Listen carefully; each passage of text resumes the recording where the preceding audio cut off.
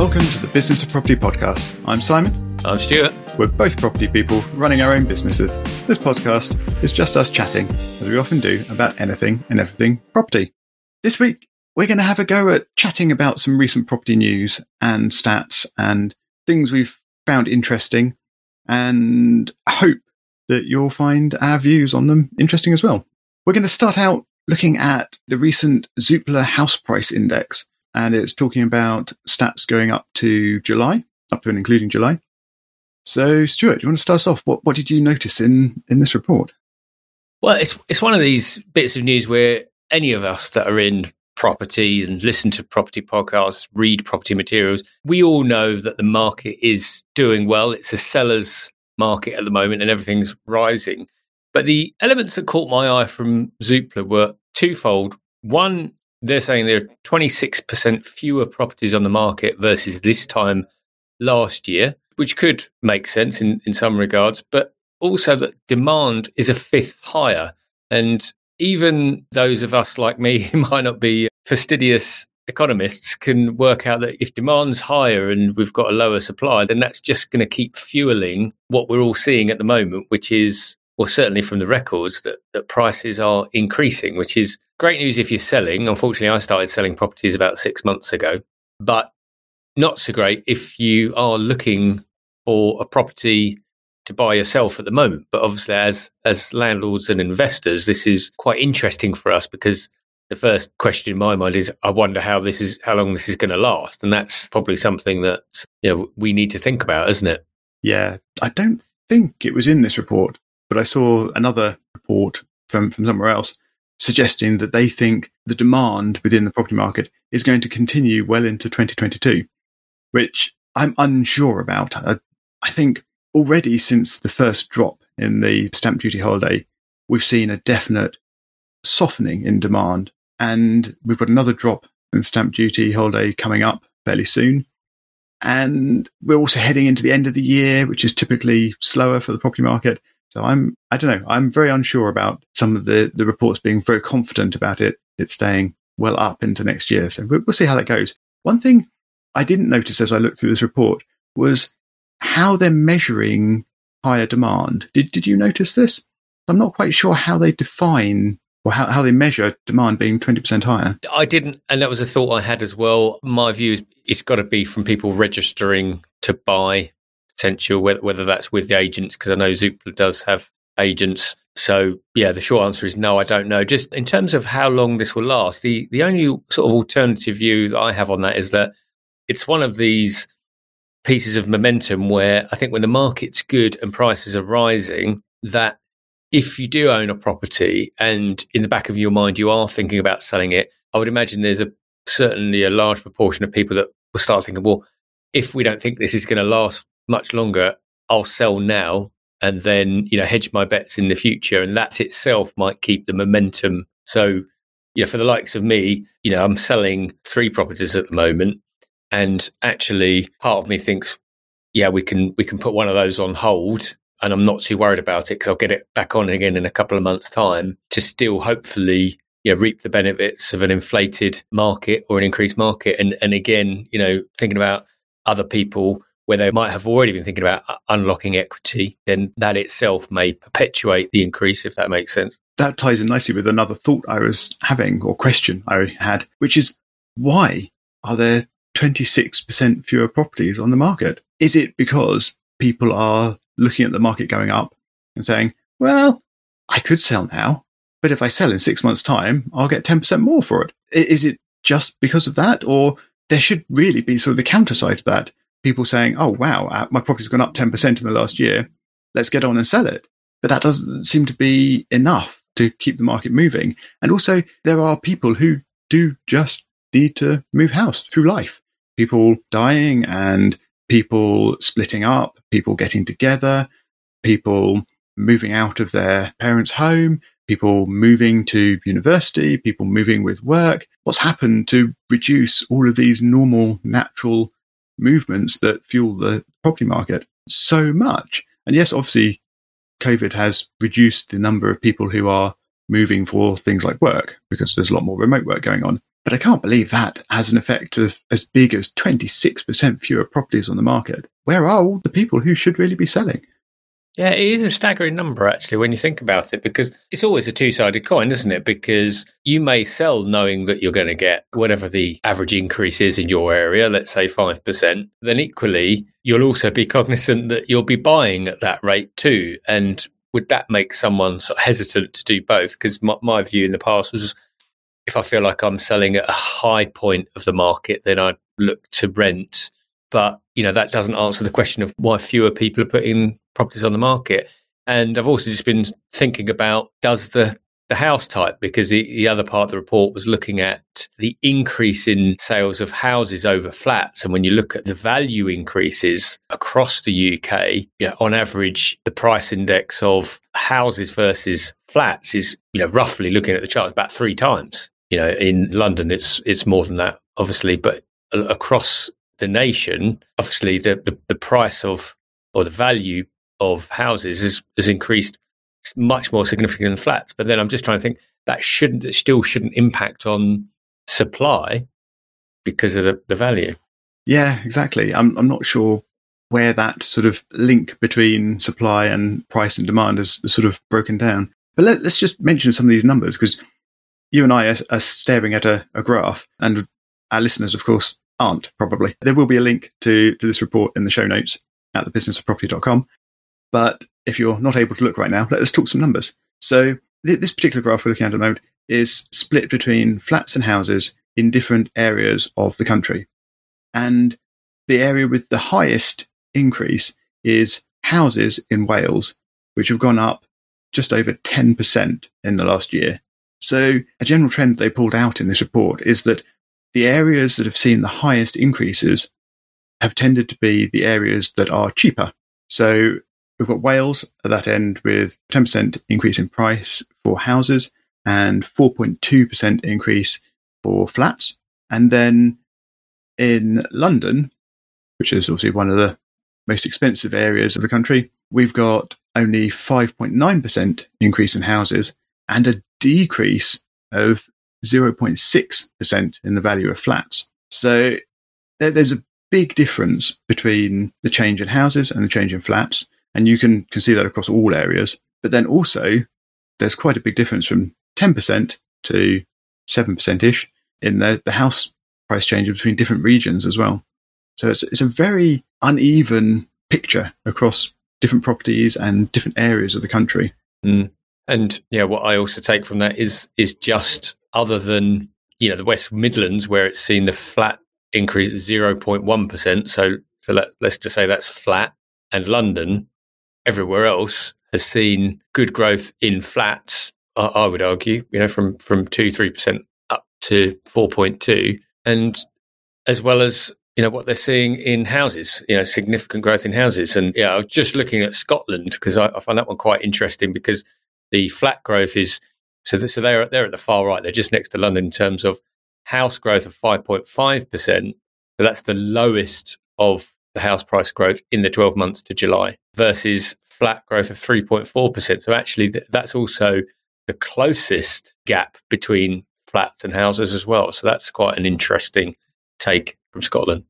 Yeah, Scotland seemed to be a bit of an outlier in that, didn't they? They've got the lowest house increase, as you said, but almost the highest. I mean, they're beaten by, I think, 2 other areas in terms of flat growth. Yeah, Wales and Northern Ireland are the only 2 higher. Yep.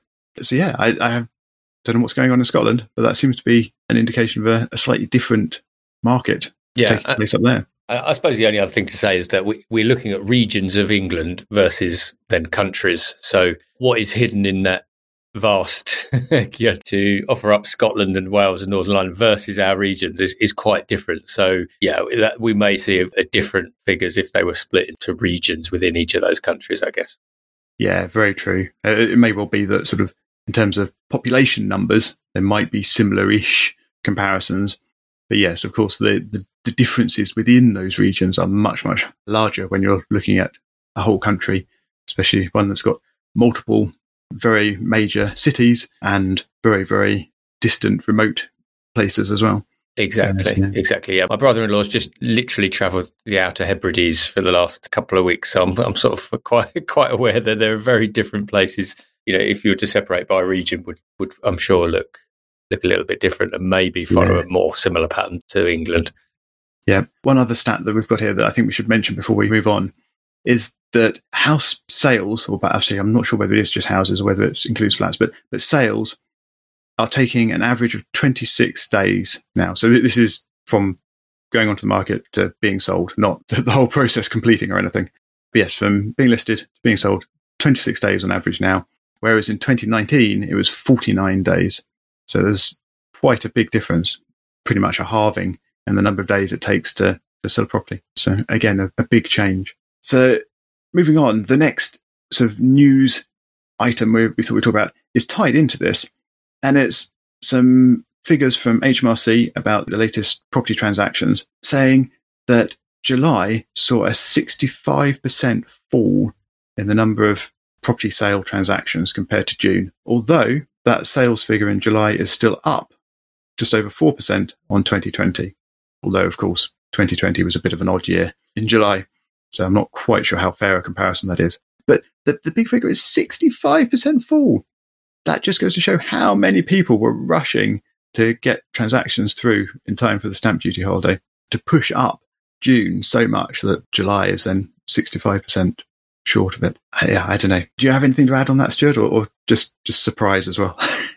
Well, I suppose it's surprise, but not surprise, isn't it, given the deadlines? I guess the things I've been listening to recently showing that what we're seeing is happening across the world, certainly in the Western world anyway, in the US and other countries, in terms of property prices increasing dramatically and demand increasing.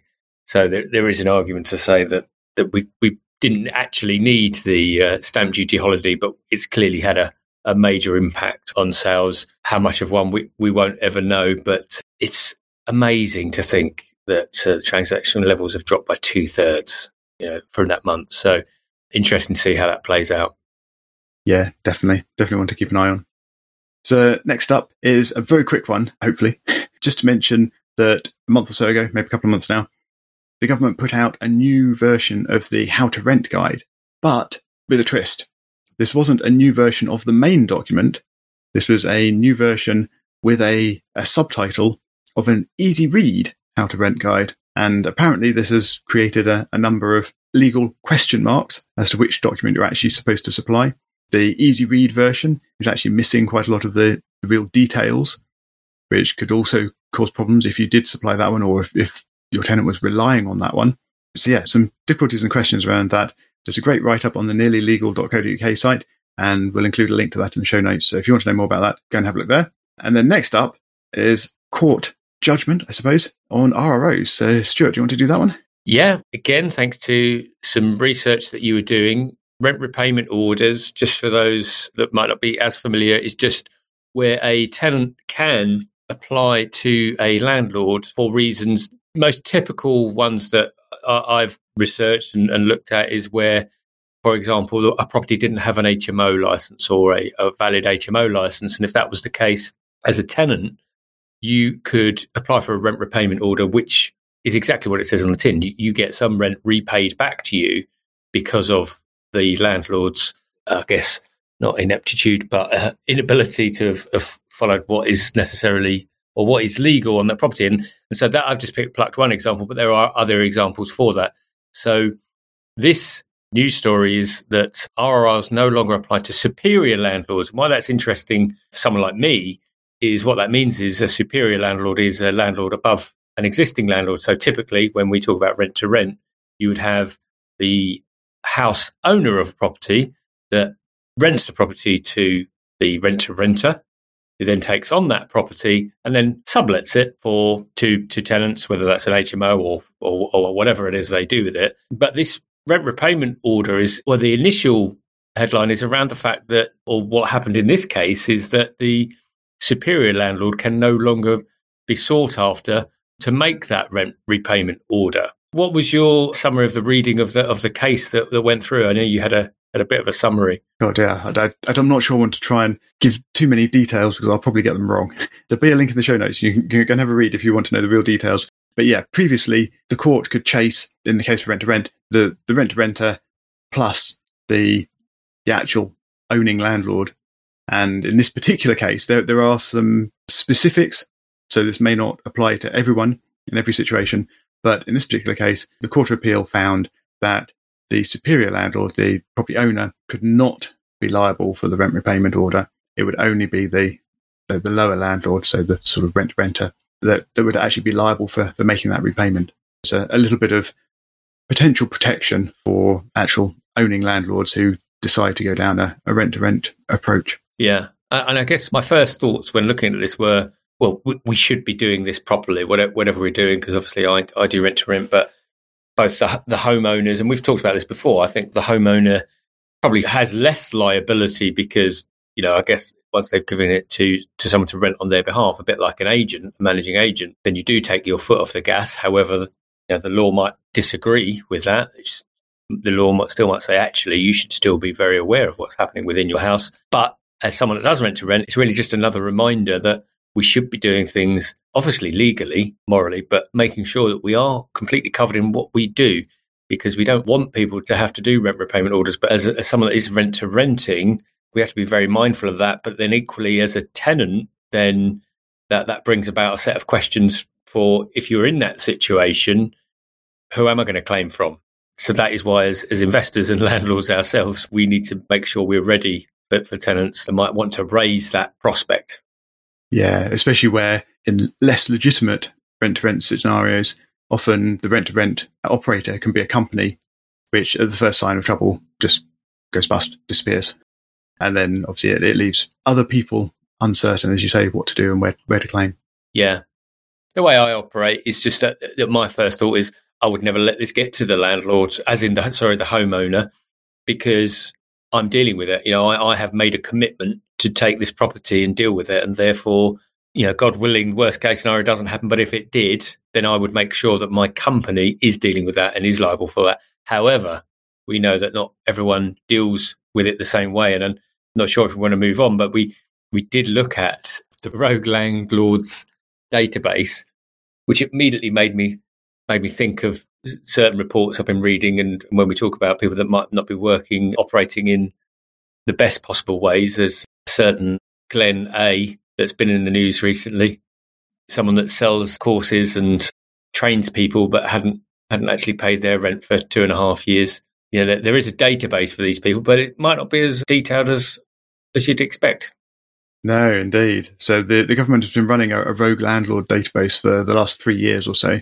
And in that time, they've managed to collect a grand total of 43 rogue landlords to put on their list in their database. Well, the person I've just mentioned, there's 2 of them, so they take up both he and his wife. That's 2. Yeah. Although I don't know if they're actually on the list. I was going to say, yeah. This is one of the problems with the National Rogue Landlord Database, is that it's not publicly available. You can't actually just go and have a look at it. There's another one that's run by the Greater London Authority, just covering London. And that one is actually public. I'll include a link to that one in the show notes. And you can just go there and look through the Hall of Shame for the landlords and the landlord companies and things that have been caught out. I believe the national one requires you to be convicted of something in order to get listed. I think the London one has a slightly lower bar, as much as the councils can add landlords to it for failing licensing checks and other inspections that they do. So that has a few more people on it, but it's still only about 90 landlords. Quite a few of them are listed multiple times for multiple offences or for multiple properties that they had problems with. But I wonder how much use these really are. I mean, apart from the fact that they've got so few people on them, possibly because the bar's too high and not enough convictions are taking place, or the conviction process takes a long time and we just haven't reached sort of critical mass yet.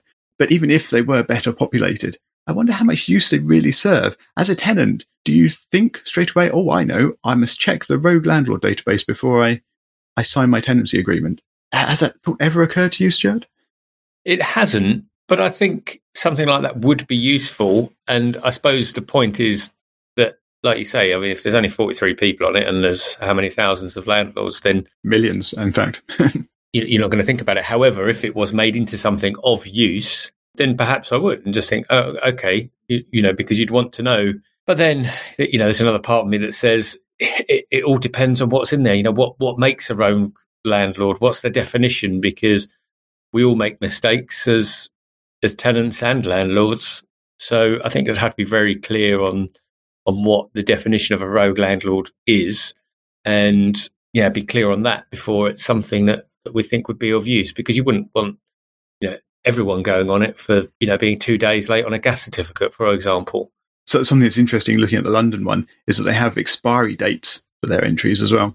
And some of the entries expire a few months from now, sort of thing. So they're not very long. But other ones, the expiry date isn't until the 2030s. So there's clearly a range of offences and consequences for those offences.